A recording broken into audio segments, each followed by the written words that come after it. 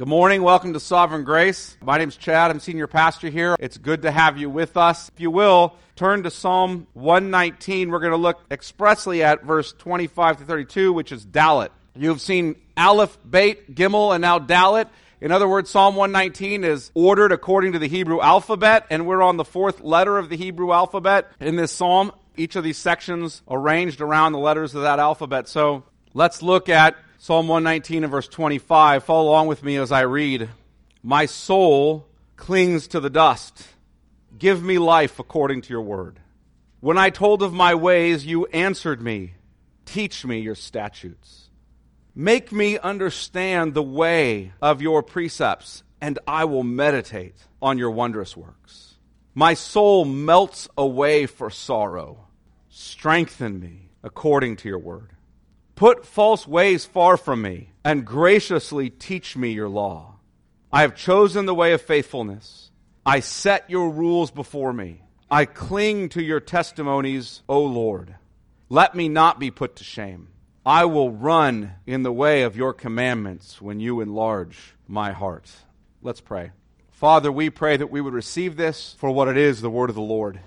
That we would hear what your Spirit has superintended in this song through your servant for the sake of your church in every age. That we would join in this prayer, this song of lament. That we would be a people who lament our sin and misery. That we would do so with godliness, which is the gift of grace. We pray you'd help us to understand your word and receive it with joy, to be those who are not merely hearers of the word, but doers also. In Jesus' name, amen. Well, we live in a culture, as I've said on more than one occasion, we live in a culture that really wants almost nothing to do with lament. We used to have our churches and cemeteries right together. And we did so. You had the graveyard, and you saw your end as you walked into church. And you knew what you were there for. Now we put those cemeteries as far out of sight as we can, and we come to church hoping to think about anything but our end. Carl Trueman, one of my friends and now a fairly significant public intellectual, riffing on Philip Reef, said this: in past times, people did not go to church to be made happy. They went to have their misery explained to them. But now we want to be made happy, and we find ways to anesthetize our misery. So we don't have to think about it, we don't have to know about it, we don't have to face it. So what does it mean to lament? Well, to lament is to express sorrow or regret or discouragement. And we have a psalter filled with lament. The Psalms, there's lament all throughout. We have a whole book called Lamentations. It's a book on lament. One of the historic catechisms of the Protestant Church, the Heidelberg Catechism, asks this question, and it's the second question. The first question of the Catechism is, what is your only comfort in life and in death? And then it goes on to say that my life is not my own, but I belong body and soul to my Lord and Savior Jesus Christ. And it goes on to explain that. But listen to question 2.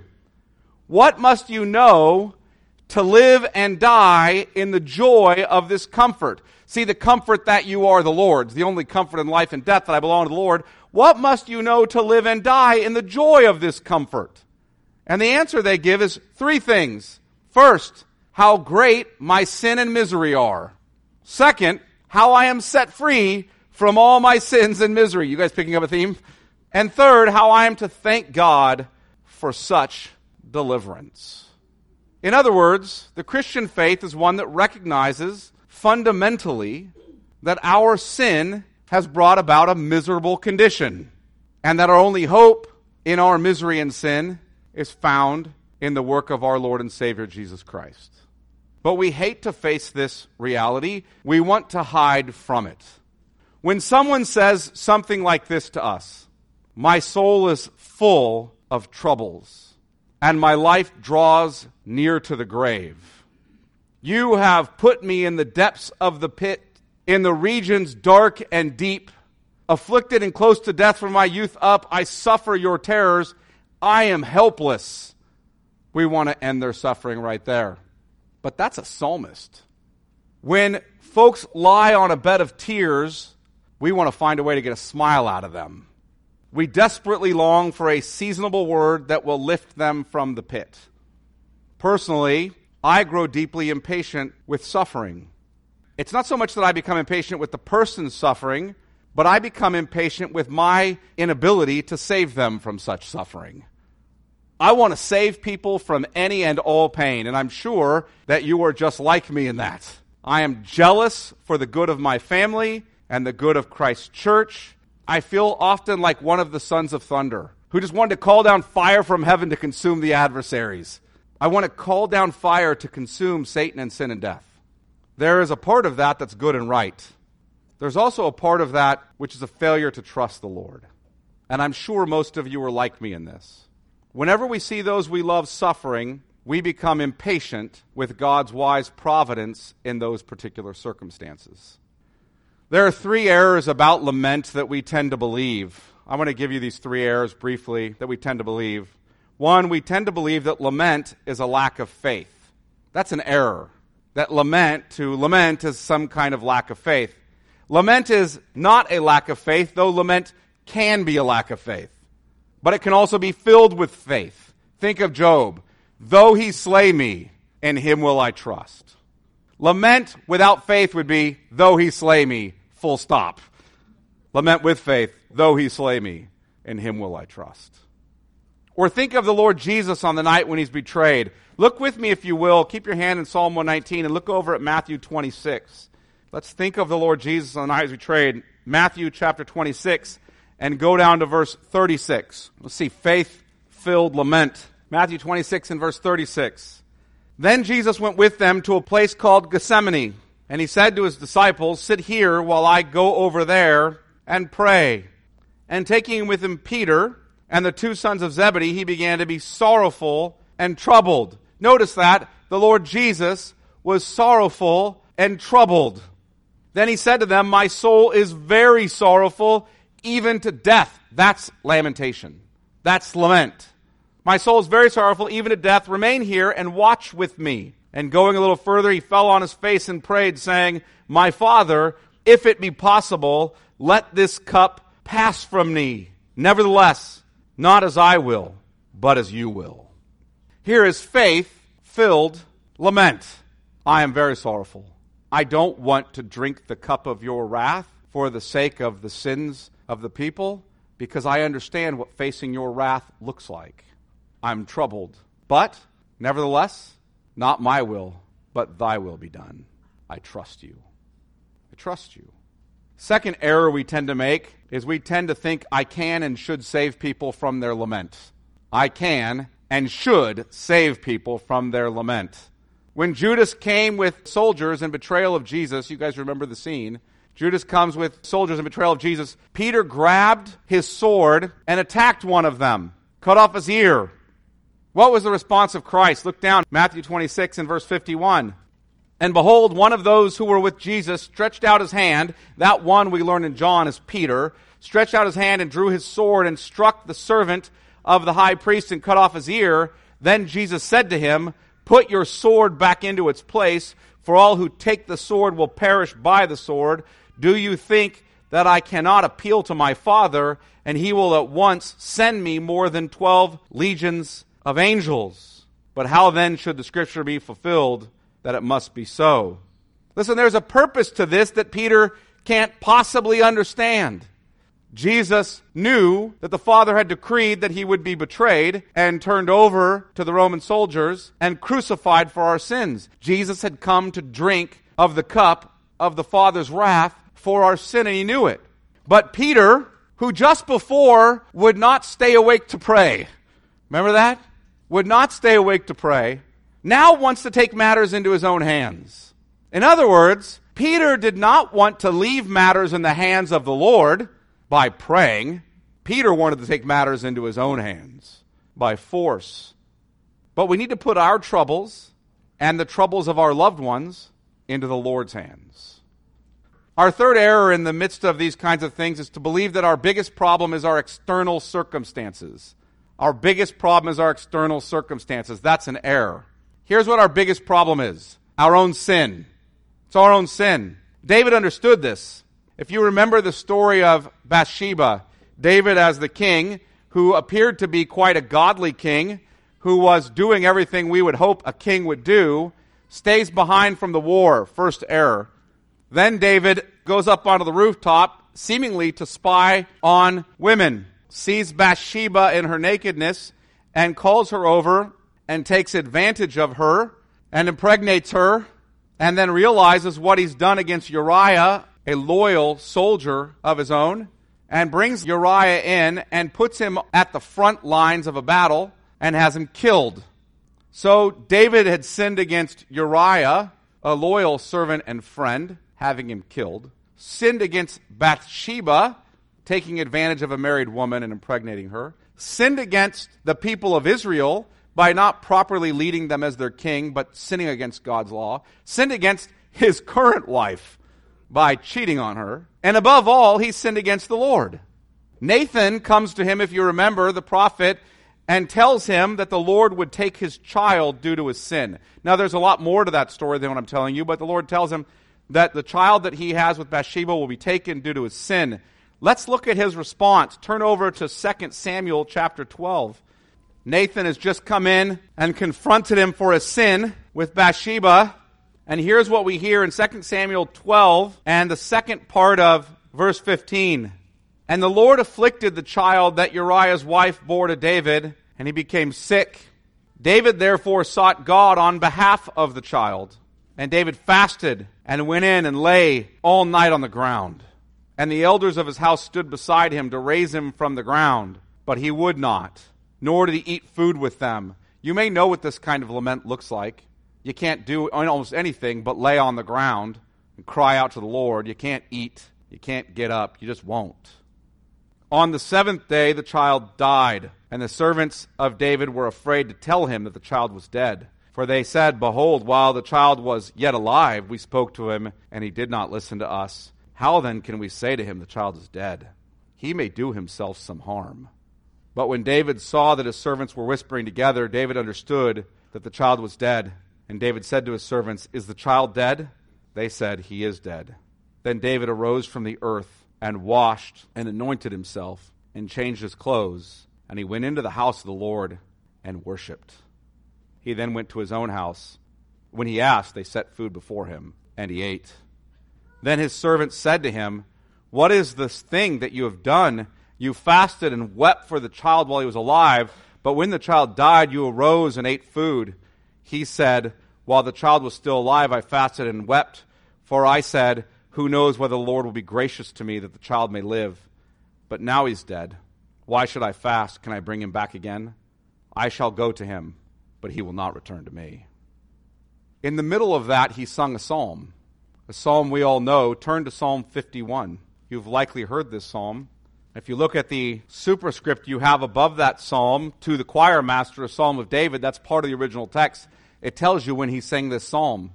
A psalm of David when Nathan the prophet went to him after he'd gone into Bathsheba. That's the chapter I was just reading to you from. What psalm does he sing in worship to the Lord? Have mercy on me, O God, according to your steadfast love. According to your abundant mercy, blot out my transgressions. Wash me thoroughly from my iniquity and cleanse me from my sin. For I know my transgressions, and my sin is ever before me. Against you, you only have I sinned and done what is evil in your sight, so that you may be justified in your words and blameless in your judgment. Think of the judgment he just faced when he prays this. Behold, I was brought forth in iniquity, and in sin did my mother conceive me. Behold, you delight in truth in the inward being, and you teach me wisdom in the secret heart. Purge me with hyssop, and I shall be clean. Wash me, and I shall be whiter than snow. Let me hear joy and gladness. Let the bones that you have broken rejoice. Hide your face from my sins, and blot out all my iniquities. Create in me a clean heart, O God, and renew a right spirit within me. Cast me not away from your presence, and take not your Holy Spirit from me. Restore to me the joy of your salvation, and uphold me with a willing spirit. Then I will teach transgressors your ways, and sinners will return to you. Deliver me from blood guiltiness, O God of my salvation, and my tongue will sing aloud of your righteousness. O Lord, open my lips, and my mouth will declare your praise. For you will not delight in sacrifice, or I would give it. You will not be pleased with a burnt offering. The sacrifices of God are a broken spirit, a broken and contrite heart, O God, you will not despise. Do good design in your good pleasure. Build up the walls of Jerusalem. Then will you delight in right sacrifices, in burnt offerings and whole burnt offerings. Then bulls will be offered on your altar. David knew, even in the face of his own son being taken as judgment for his sin, that his greatest need was forgiveness for his own sins. So he confessed his sin and worshiped the Lord. That's godly lament. We see it in David, the king who pictured the coming Christ, and we see it above all in Jesus, our Savior. And I suppose what I want us to understand today is that we cannot lament in a godly manner without God's grace. We cannot lament in a godly manner without God's grace. We need God's grace. We need God's grace for lament, and we need God's grace for godliness. That's precisely what I want to address as we walk through the psalm this morning. We will look at a prayer for grace for godly lament. The psalmist is asking for grace for godly lament. That's what he's asking for. First, we're going to look at grace for putting off sin in lament. Verses 25 through 29 will really be focused on the fact that we need grace so that we might put off sin in the midst of lament. The second point we're going to look at is that we need grace for putting on godliness in lament in verses 30 through 32. Follow what I'm saying. We have to put off sin in the midst of lament, verses 25 to 29, and put on godliness in the midst of lament, verses 30 through 32. And we can't do either of those things without God's grace. So let's look first at grace for putting off sin in lament. Look at Psalm 119 and verse 25. My soul clings to the dust. Give me life according to your word. To cling or to cleave, in some translations, is to adhere closely to. The idea here is that he's laying prostrate in the dust, and in some sense, he's eating the dust. We'll see this kind of language even in, for example, Lamentations 3, where the person laying prostrate in the dust, clinging to the dust, is even eating the dust. What he's saying is this: I feel like I'm utterly defeated. I'm going about on my belly, eating the dust like the defeated foe, like the serpent in Genesis 3:14. I feel like I'm entombed, like darkness is all I can see.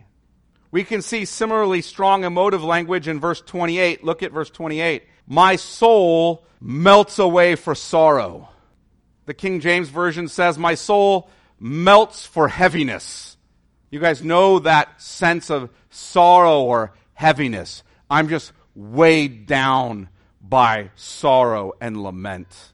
I feel defeated. The NASB says, my soul weeps because of grief. Another way to translate that. I just can't get off of the ground lamenting. I can just see darkness all around. In other words, I am crushed.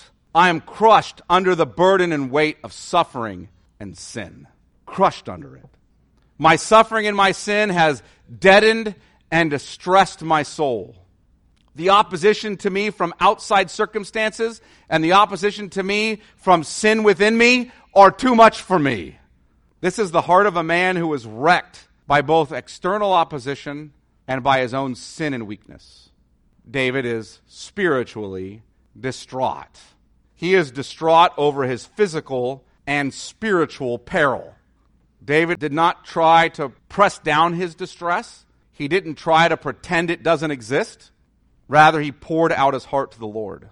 But I want you to hear this. David did not think, and Sovereign Grace, please hear this.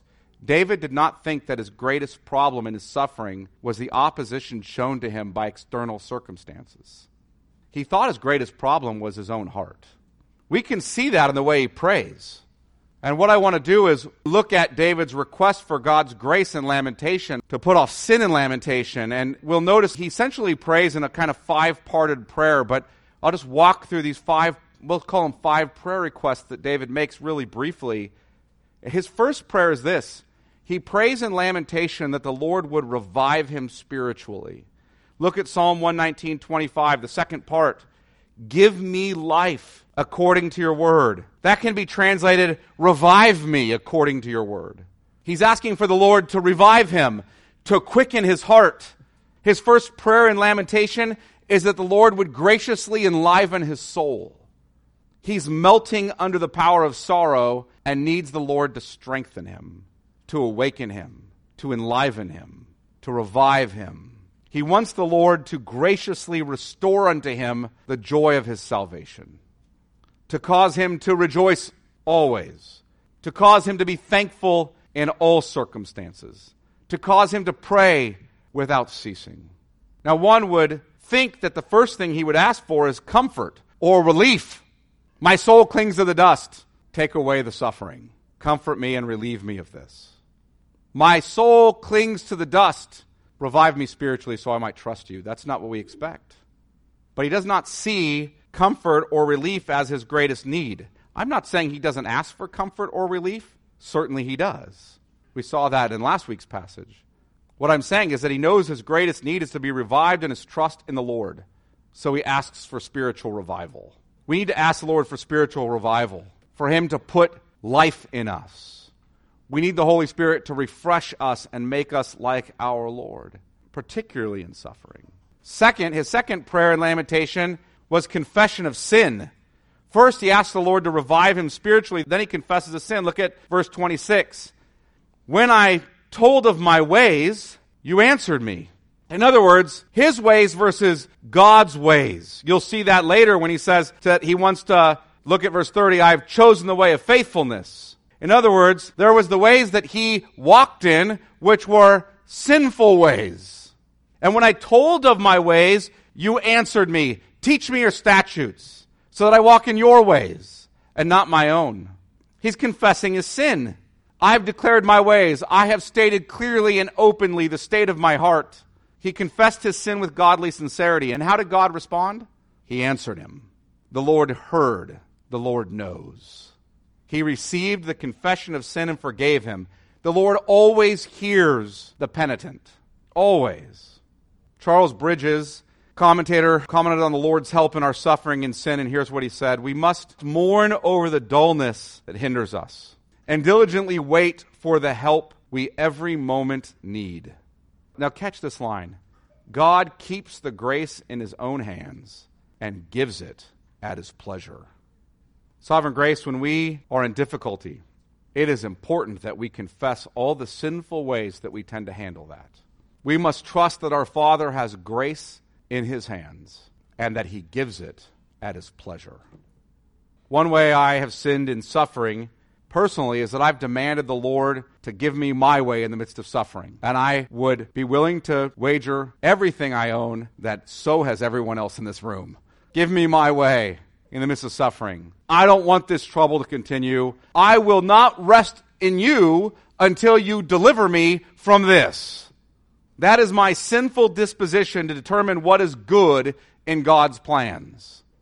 There are other sinful responses. Someone might turn to alcohol, or drugs, or pornography, or anger. And I mean sinful anger. There's an anger that is not sinful, but sinful anger. Shaking their fist at God. We tend to turn to anything but trusting him. We tend to almost do anything but say, though he slay me, in him will I trust. I need to confess that to him. We wrongly consider our miserable circumstances to be our greatest misery, when it is actually our failure to trust the Lord in all our circumstances that is our true misery.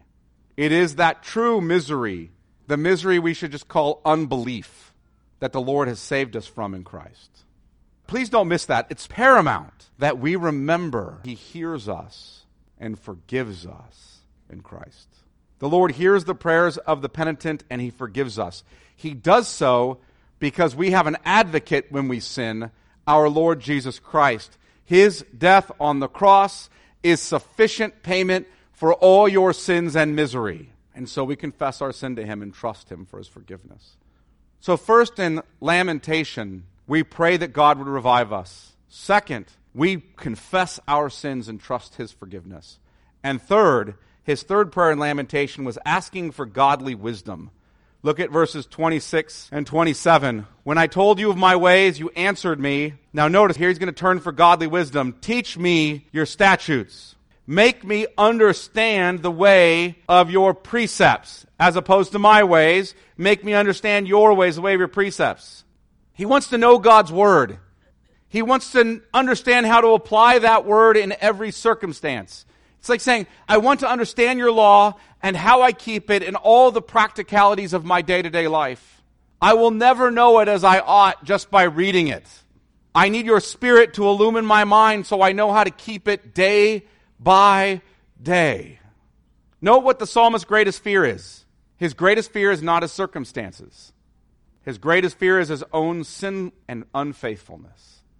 He fears nothing more than being unfaithful and ungodly. I want to be godly, and what I fear most is not that God will leave me in the suffering, but that I will respond sinfully. That's what you hear the psalmist saying. That's my great fear. Not that God leaves me in the suffering, but that I sin against him in the midst of it. This desiring of godliness follows on quite appropriately from his confession of sin and the receiving of mercy and forgiveness, doesn't it? He's confessed his sin, God has been merciful to him, and now he has a desire for godliness. That's the gift of the Holy Spirit. Charles Spurgeon, Baptist preacher of the 19th century, put it this way: mercy, which pardons transgression, sets us longing for grace, which prevents transgression. Hear that? The mercy which pardons our transgression sets us longing for the grace which prevents our transgression. But that desire to know God's word is grounded in his desire to know and meditate upon the whole scope of God's work.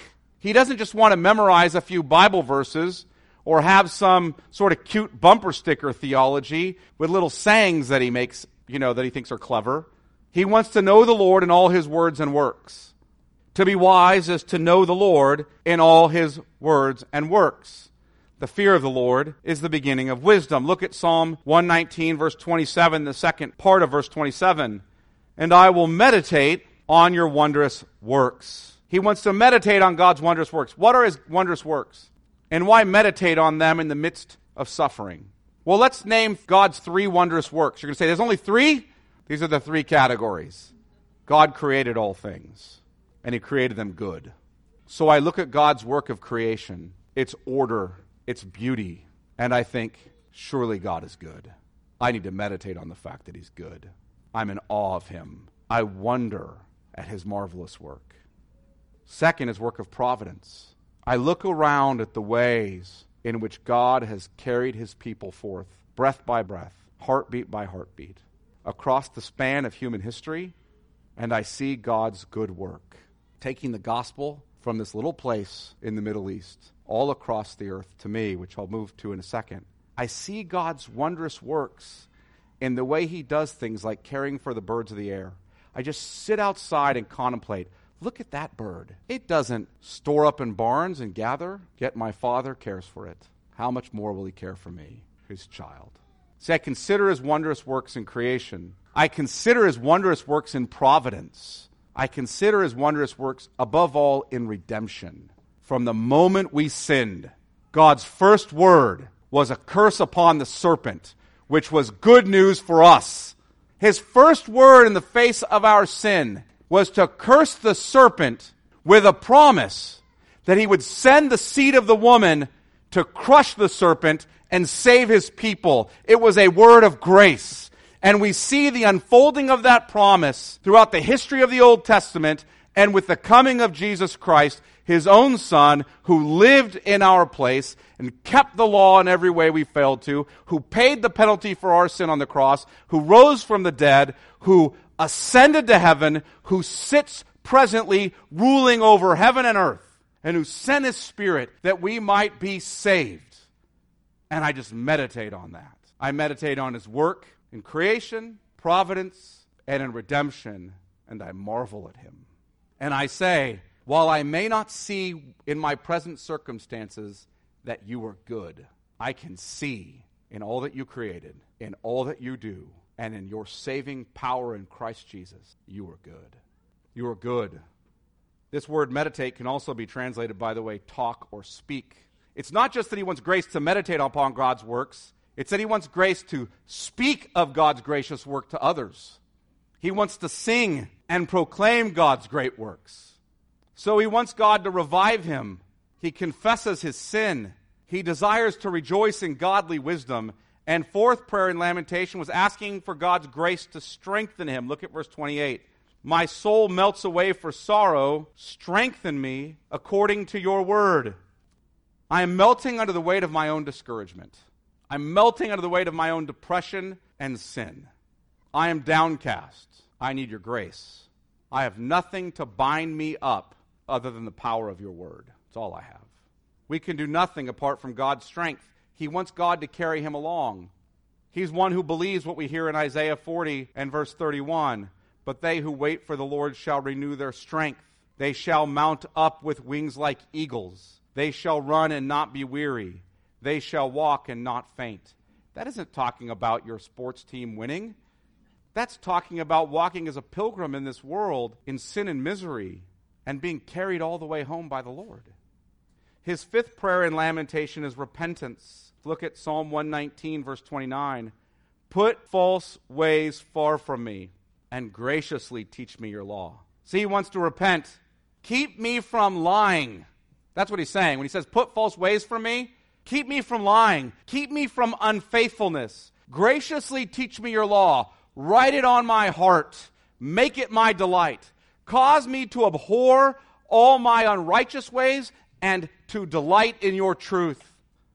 He wants God to help him put away false ways, to help him put away ungodliness. He wants God to graciously teach him his law. He knows he needs the Lord.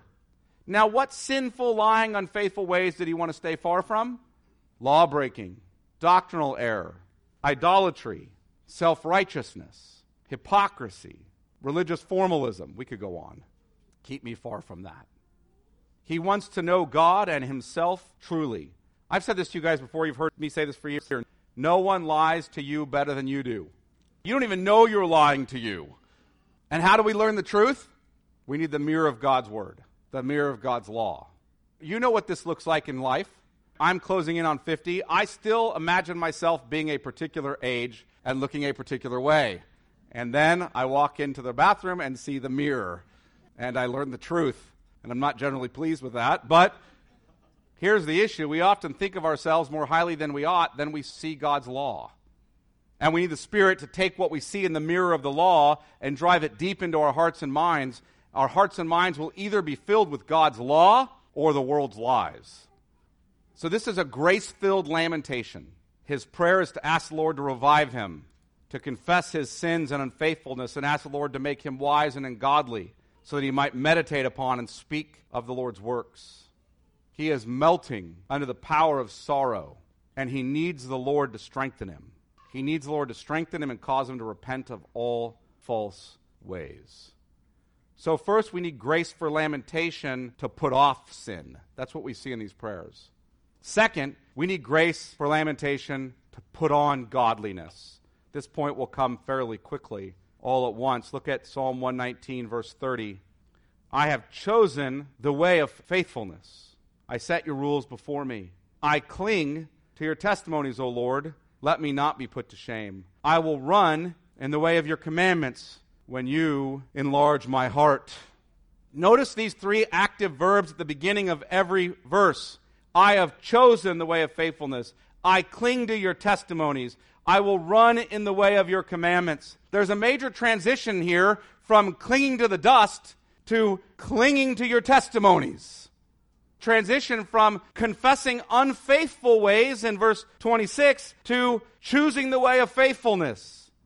A major transition from clinging to the dust to running in the way of your commandments. See, I'm under the heaviness of my own sin, verse 28, and now I'm running in the way. You guys see the massive shift here? I can't get up. I'm laying here in sorrow.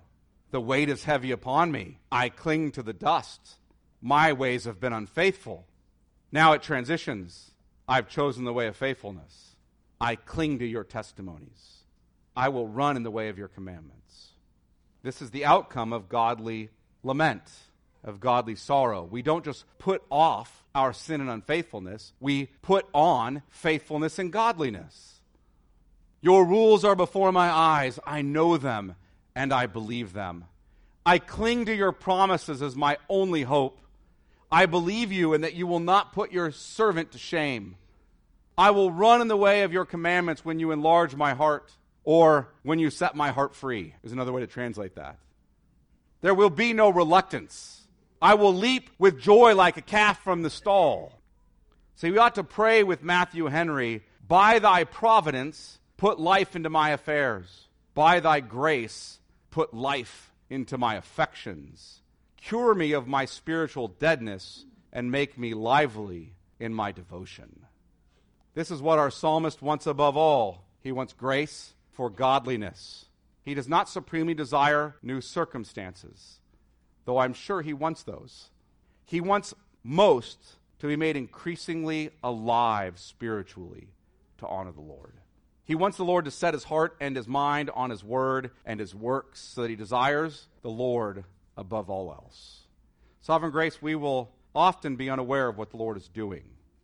We may be confused and crushed under the weight of our own trials and loss. We may often wonder in the midst of it if God is really good, if God is really for us, if God really loves us. And the cross of our Lord Jesus Christ is the answer to that question. Is God good and seeking my good? Look to the cross of Christ. Is God for me? Look to the cross of Christ. Does God really love me? Look to the cross of Christ. What then shall we say to these things, Paul asks after summing up the gospel. What then shall we say to these things? If God is for us, who can be against us? He who did not spare his own son, but gave him up for us all, how will he not also with him graciously give us all things? Let me pray. Father, we ask that we would be a people who in the midst of sorrow and lament meditate on your wondrous works, creation and providence, and supremely upon the work that you've done in our redemption in Christ. Father, may we be enlivened spiritually. May we continually confess our ungodly ways. Cause us to walk in wisdom, in the fear of the Lord. Cause us to run in your commandments. We pray this in Jesus' name. Amen.